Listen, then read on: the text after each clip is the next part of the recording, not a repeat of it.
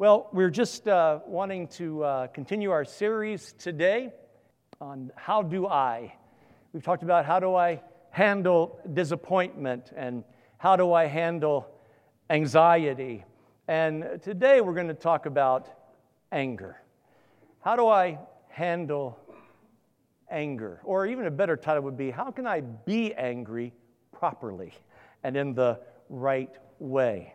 I think that you'll notice that there is a pattern here, that these are very, very common things that believers in Jesus, those who want to walk close to Jesus, we struggle with these things. We wrestle with anxiety. We struggle with our disappointments, and we can often deal with anger that's expressed in ways that are not helpful and that not build up our relationships. So I want to start this morning by comparing two moments in time. A moment that belonged to a man named Cain and a moment that bears your name and my name today. In Genesis 4, we see Cain and Abel bringing sacrifices to God.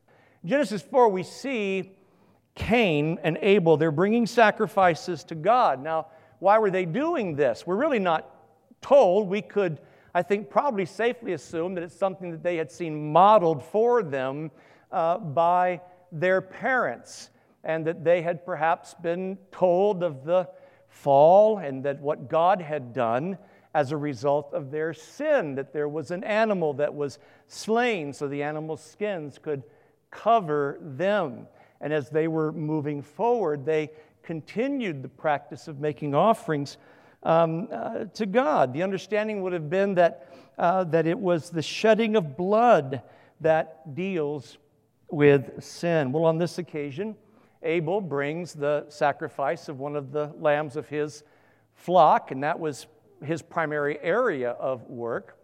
Cain brings an offering of the produce of the field. He was an agricultural person, so he brought that gift. Now, this is probably a change. Again, these are grown young men who have seen this acted out. And yet, Cain decides to bring a different kind of offering this time.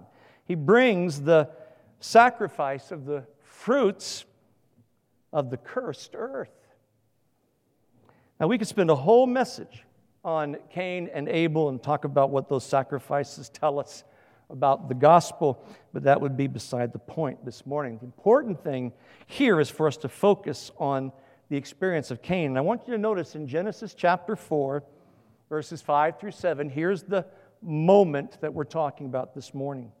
Verse 5, it says of God that, but for Cain and his offering, God had no regard. So Cain was very angry. It's the first time the word shows up in our scriptures. Cain was very angry, and his face fell. The Lord said to Cain, "Why are you angry? And why has your face fallen? If you do well, will you not be accepted?" Now that word, if you do well, in the actual language, it's if you offer well. He's saying, just get a lamb and come and offer properly. He says, if you do well, will you not be accepted? And if you do not do well, sin is crouching at the door. Its desire is contrary to you, and you must rule over it. What was crouching at the door? The things that are always crouching at the door of our hearts. Perhaps his anger was fueled by disappointment at first and maybe a perceived injustice. So far, so good. We all experience those kinds of things. We can be frustrated, disappointed. We can misunderstand. Anger can flare. It's common. But if we stay with the anger, if we nourish it rather than extinguish it, then the things that are crouching at the door begin to make their way into our thoughts, our hearts, things like resentment and pride and malice and hatred and even violence. Now, fast forward a couple of thousand years to the Apostle Paul, writing to the Ephesian church. The moment in Genesis belonged to Cain. This moment belongs to you and me. Ephesians 4:26 and 27. Be angry and sin not, or do not sin. Do not let the sun go down on your anger, and give no opportunity to the devil. Anger is a powerful emotion. It is not in itself something sinful when directed or pointed in the right direction. Anger is entirely appropriate in many occasions. In Mark 3, we find Jesus in the synagogue, and there is a man there with a withered hand. We can imagine it was just gnarled and useless, and it was ugly to look at and painful to experience. And Jesus sees this man, and his heart goes out to him. Then he looks around at the Pharisees, religious leaders who are watching him. Why are they watching him? Because it's the Sabbath. And they're waiting to see if Jesus is going to heal this man on the Sabbath. They don't care one bit about this man. They don't care about his pain. They don't care about his heartache. They don't care about his loss of income or work. They don't care what he's going through. What they care about is the man-made religious system that they had imposed over people. And all they were concerned about is trying to catch Jesus in the act of breaking the law as they had come to interpret it and impose it. And Jesus looks at him, look at verse 5, and he looked around at them with anger. Wow, I don't think I want to see that. He looked around at them with anger, grieved at their hardness of heart, and said to the man, stretch out your hand. And he was healed. He was restored. We can be angry at injustice and sin when we see it, which is good, as long as it's focused on the sin. The anger of Jesus here was not with these men personally, individually. He was angered by this man-made system that laid burdens on these people rather than loving them. These were people who should have been free to love others and to help others and to encourage others, and instead they walked around policing others and laying burdens on them. And Jesus is angry at that. He's angry at that system that's controlling these people and damaging others. He was grieved that it was obscuring God's glory.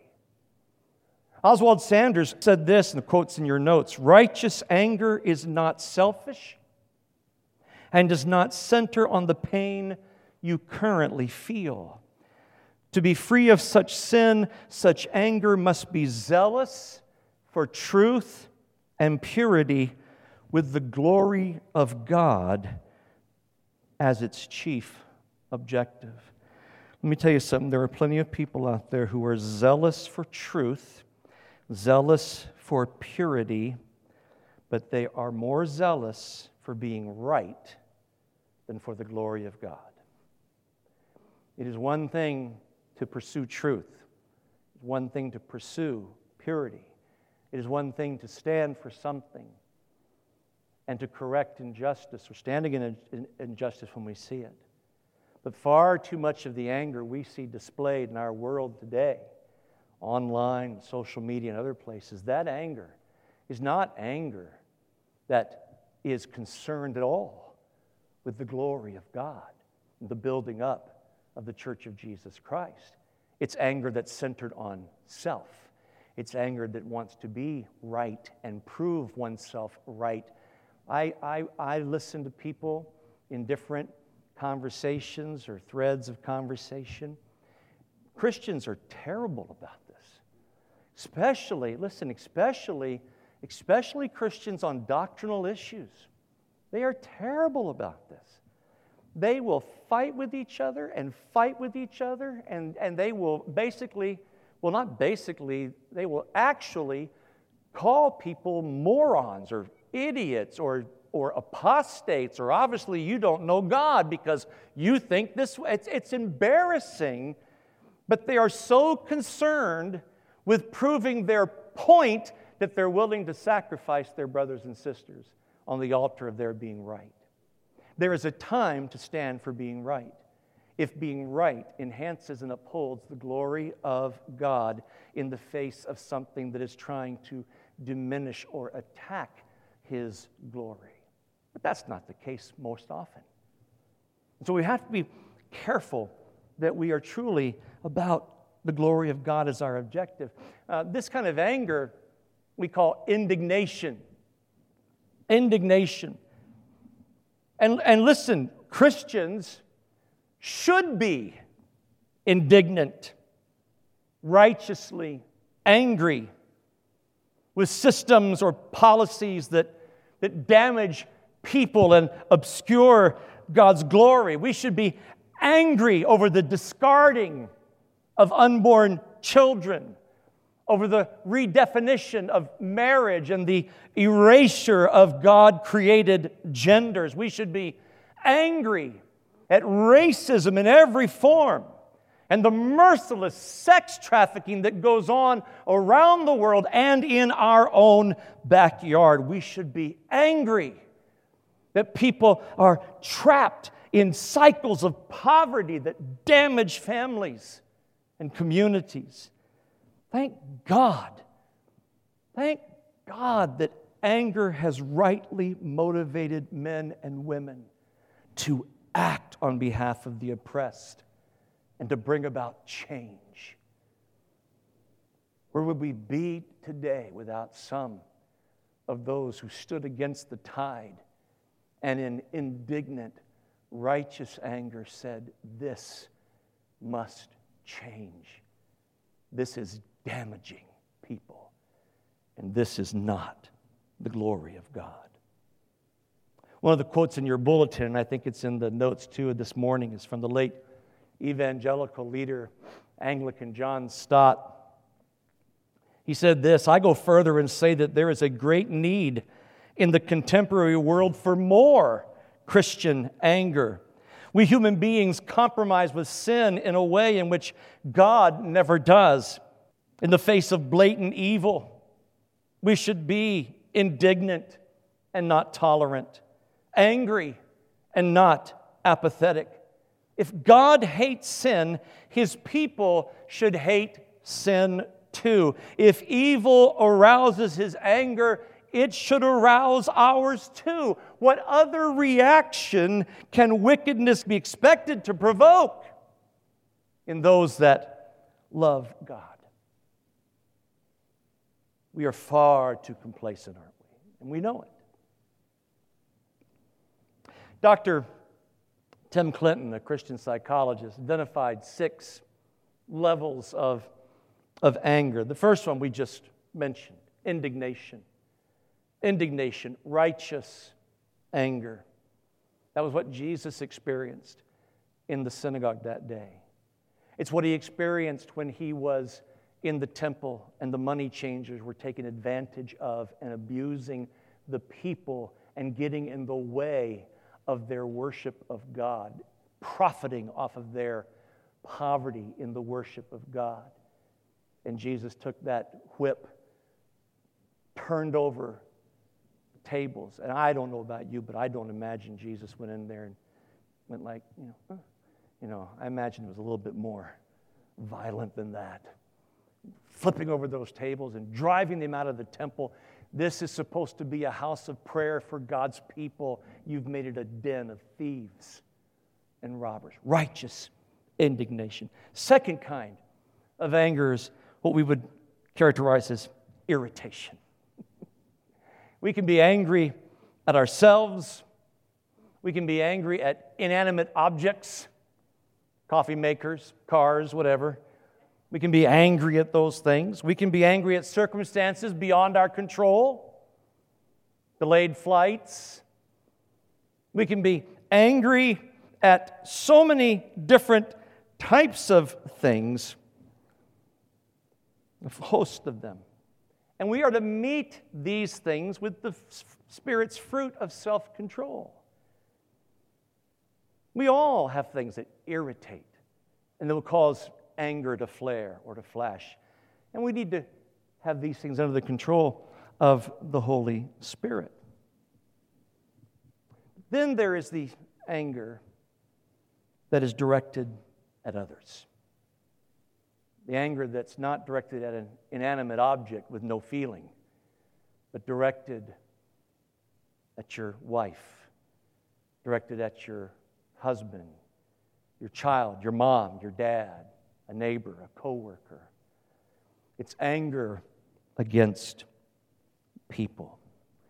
This morning when we read the gospel reading and Jesus talked about, you've heard it say, do not commit murder, but I say to you that if you're angry, you are in danger of accomplishing the very same thing by your anger.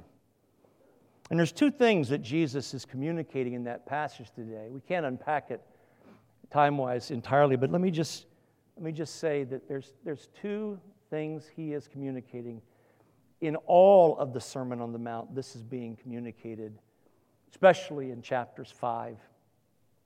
Well, yeah, especially in chapter 5, where he's interpreting the law. There's two things Jesus is telling us. He's telling us how impossible it is to blamelessly keep the law of God when we truly understand it. The Sermon on the Mount schools us in the reality of our need. It points us in the direction of what holiness and righteousness and kingdom-seeking look like. But if we understand fully what the law tells us, what we heard the kids sing today, if we understand fully what's there, and Jesus is explaining it in Matthew, it is hopeless for us to maintain perfect and perpetual obedience to that. You can say, oh, I have never committed adultery, and so I have perfectly obeyed that law. No, you haven't. Well, I've never committed murder, so I've fulfilled that law. No, you haven't.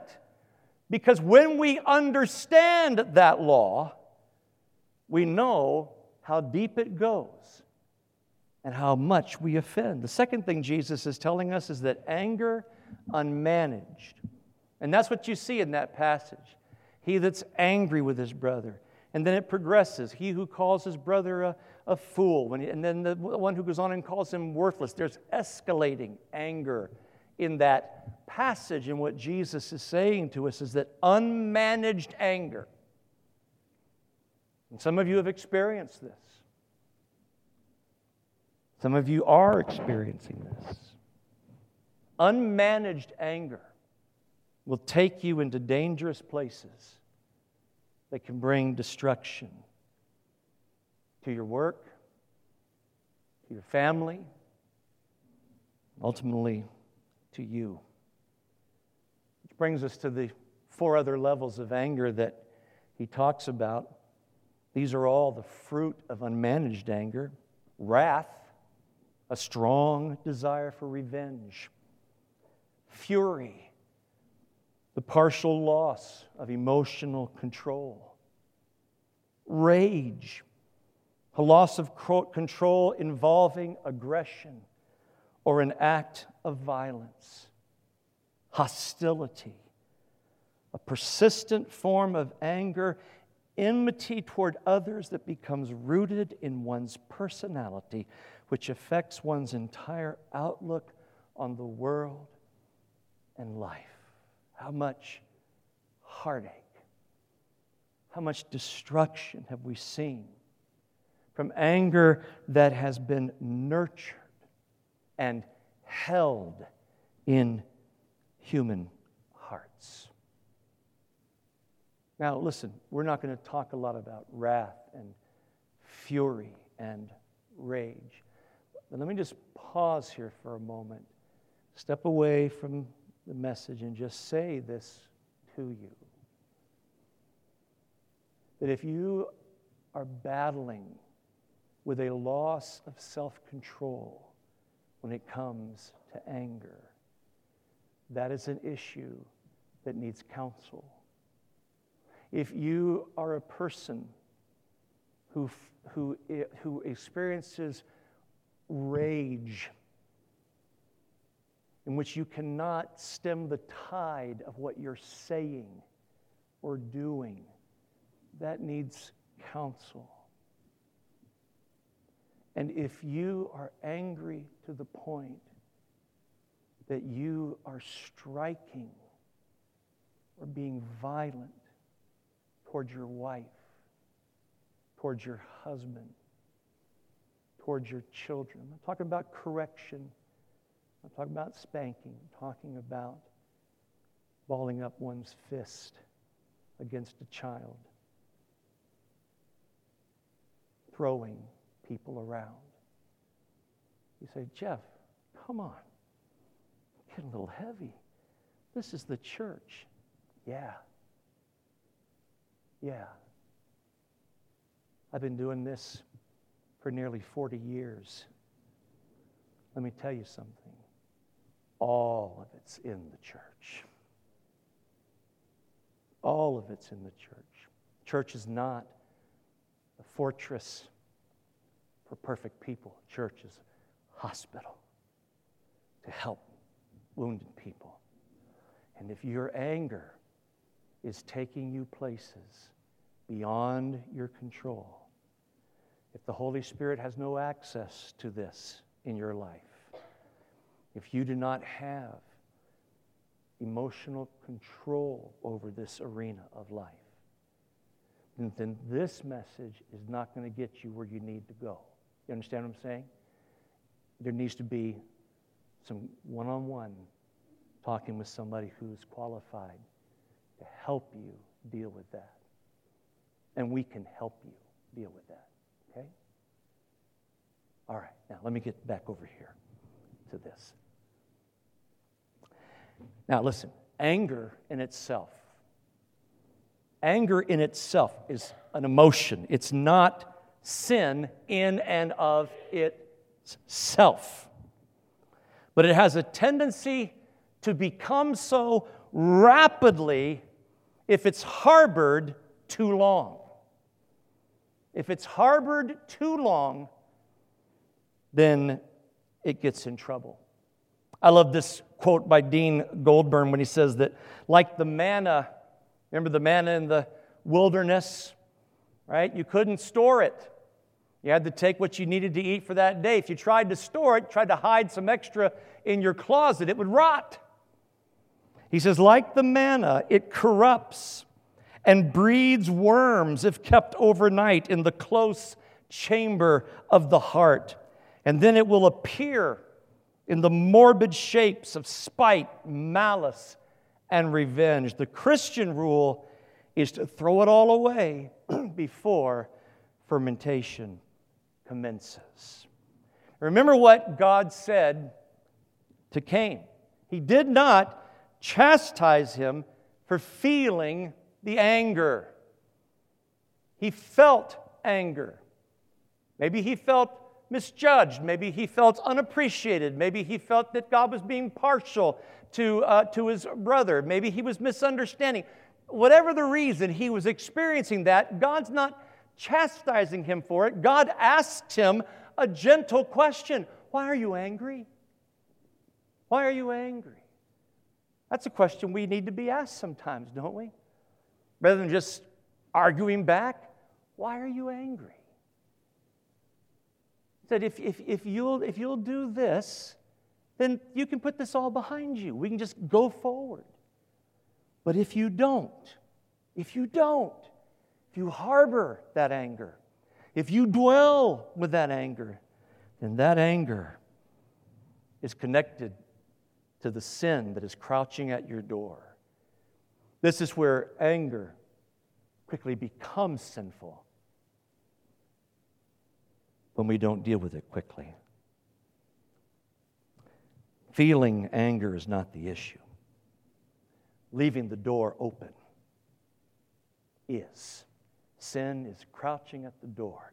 If we don't shut it quickly, if we don't deal with anger quickly, we're just leaving the door open for the negative impacts of anger. How do we leave the door open? We leave the door open by nurturing anger into grudges and fixed offenses. That's how we leave the door open. Tim Clinton, I think, again, I put this, in your notes, and it's a great quote. I won't go through the whole thing today, but basically he compares our emotions to warning lights on the gauges of our dashboards. This morning, I was driving here, and my warning light said that my fuel was low. It said that all day yesterday.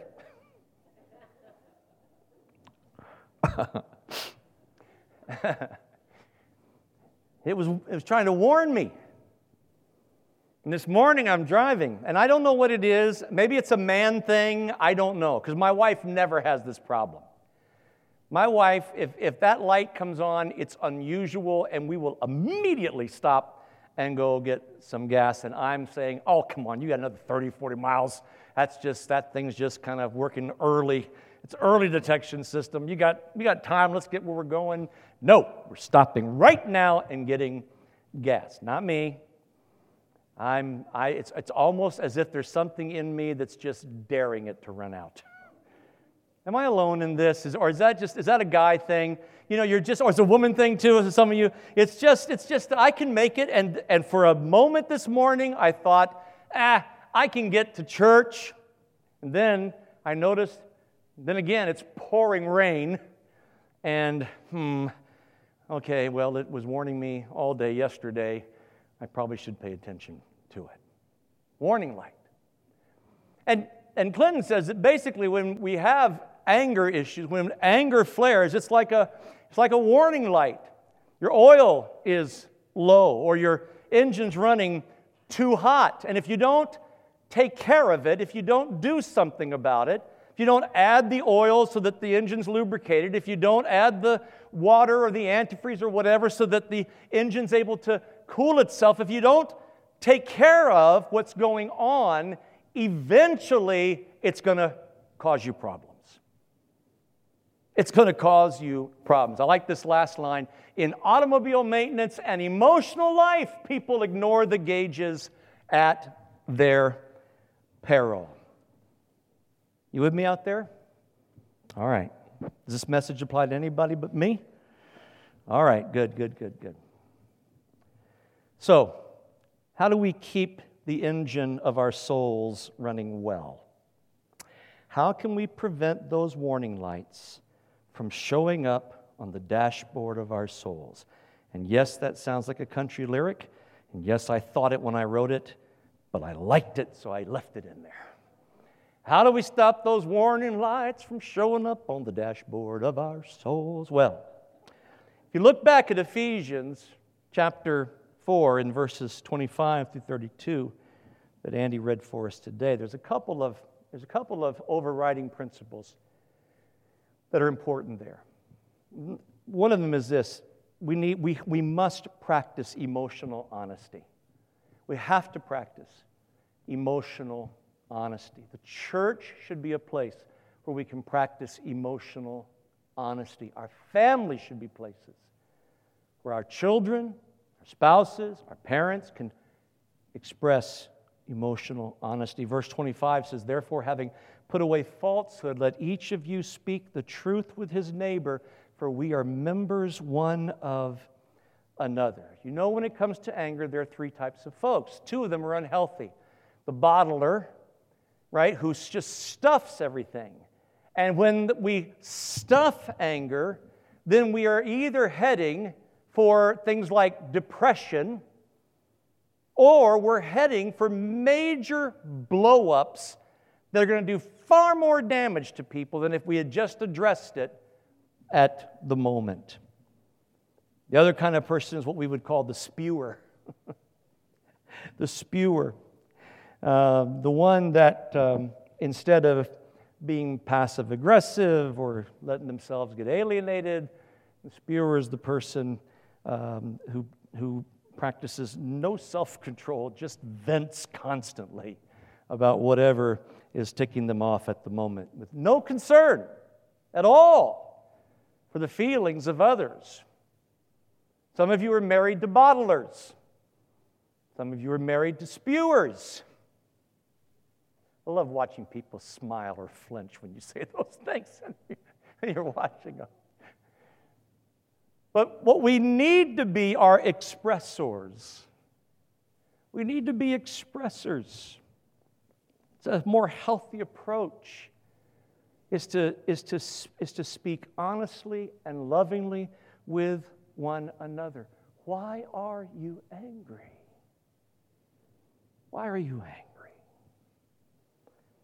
Tell me about it.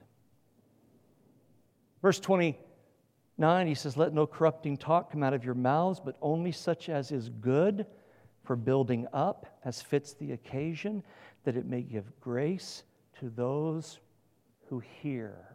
Listen, listen. Building up and giving grace are not synonyms for cupcakes and butterflies. They're not synonyms for all sweetness and light. Building up and giving grace will often contain the hard work of honesty, communicating, listening, assuring, understanding, trying to come to agreement, working on things together. This is part of what's involved in no corrupting talk come out of your mouth. Don't spew. Don't let corrupting talk come out of your mouth. Don't bottle and just store up the anger, but be a safe place for your spouse, be a safe place for your children, be a safe place for others where you can simply ask them, "Why are you upset? Why are you angry?" And they know that they can tell you what they're feeling without fearing a repercussion that is out of proportion for the moment. Right? Practice emotional honesty. And then secondly, fight. Don't fester. Fight, don't fester. The dictionary, I hesitated using this word, but it was the best one. The dictionary defines fester as to cause increasing poisoning, irritation, or bitterness. But that's the third definition. That's the third definition of the word fester. The first definition, the primary definition, is to generate pus. Ooh! To generate pus. The second one is to putrefy. Doesn't that sound horrible? But that's what internalized anger is doing in your soul. When you harbor it, when you give anger safe haven. Again, you have a moment of anger. It's caused by a situation. Holy Spirit, help me deal with this. It's caused by another person. You have to have a talk. Have the talk. This made me angry. I'm still feeling some of that. Okay, tell me why you're angry. You have to have those conversations. But if you harbor it, you hold on to it. If you let it fester inside of you, it is just a pus-producing, rotting thing in your soul. And that's what you're going to remember from this message. Pus-producing, rotten thing. Well, if we're to deal with anger quickly and avoid it festering, we have to fight it. Fight, do not fester. Verse 26 again, do not let the sun go down on your anger. How many of you couples out there made that commitment to never go to bed angry? Anybody out there? Yeah. How does that work for you? Occasionally I meet a couple that says, and we never have. And I say, yeah, and you lie too. Because you can come to some agreement and maybe settle an issue and still go to bed angry. When Paul says, do not let the sun go down on your anger, here's the principle he wants you to understand, that when it comes to anger, time is your ally or your enemy. It's your ally or your enemy. Deal with anger quickly, and time is your ally. Deal with it quickly. You might be able to enjoy some of the day before the sun goes down. But if you do not deal with it quickly, then time becomes your enemy. You can be angry without sinning, but you can't stay angry without sinning. So here's 3 ways to fight, just briefly. I'm going to go to communion, just briefly. 3 ways to fight. I always hesitate a little bit because these sound simplistic. They're anything but if you listen to them and you hear them.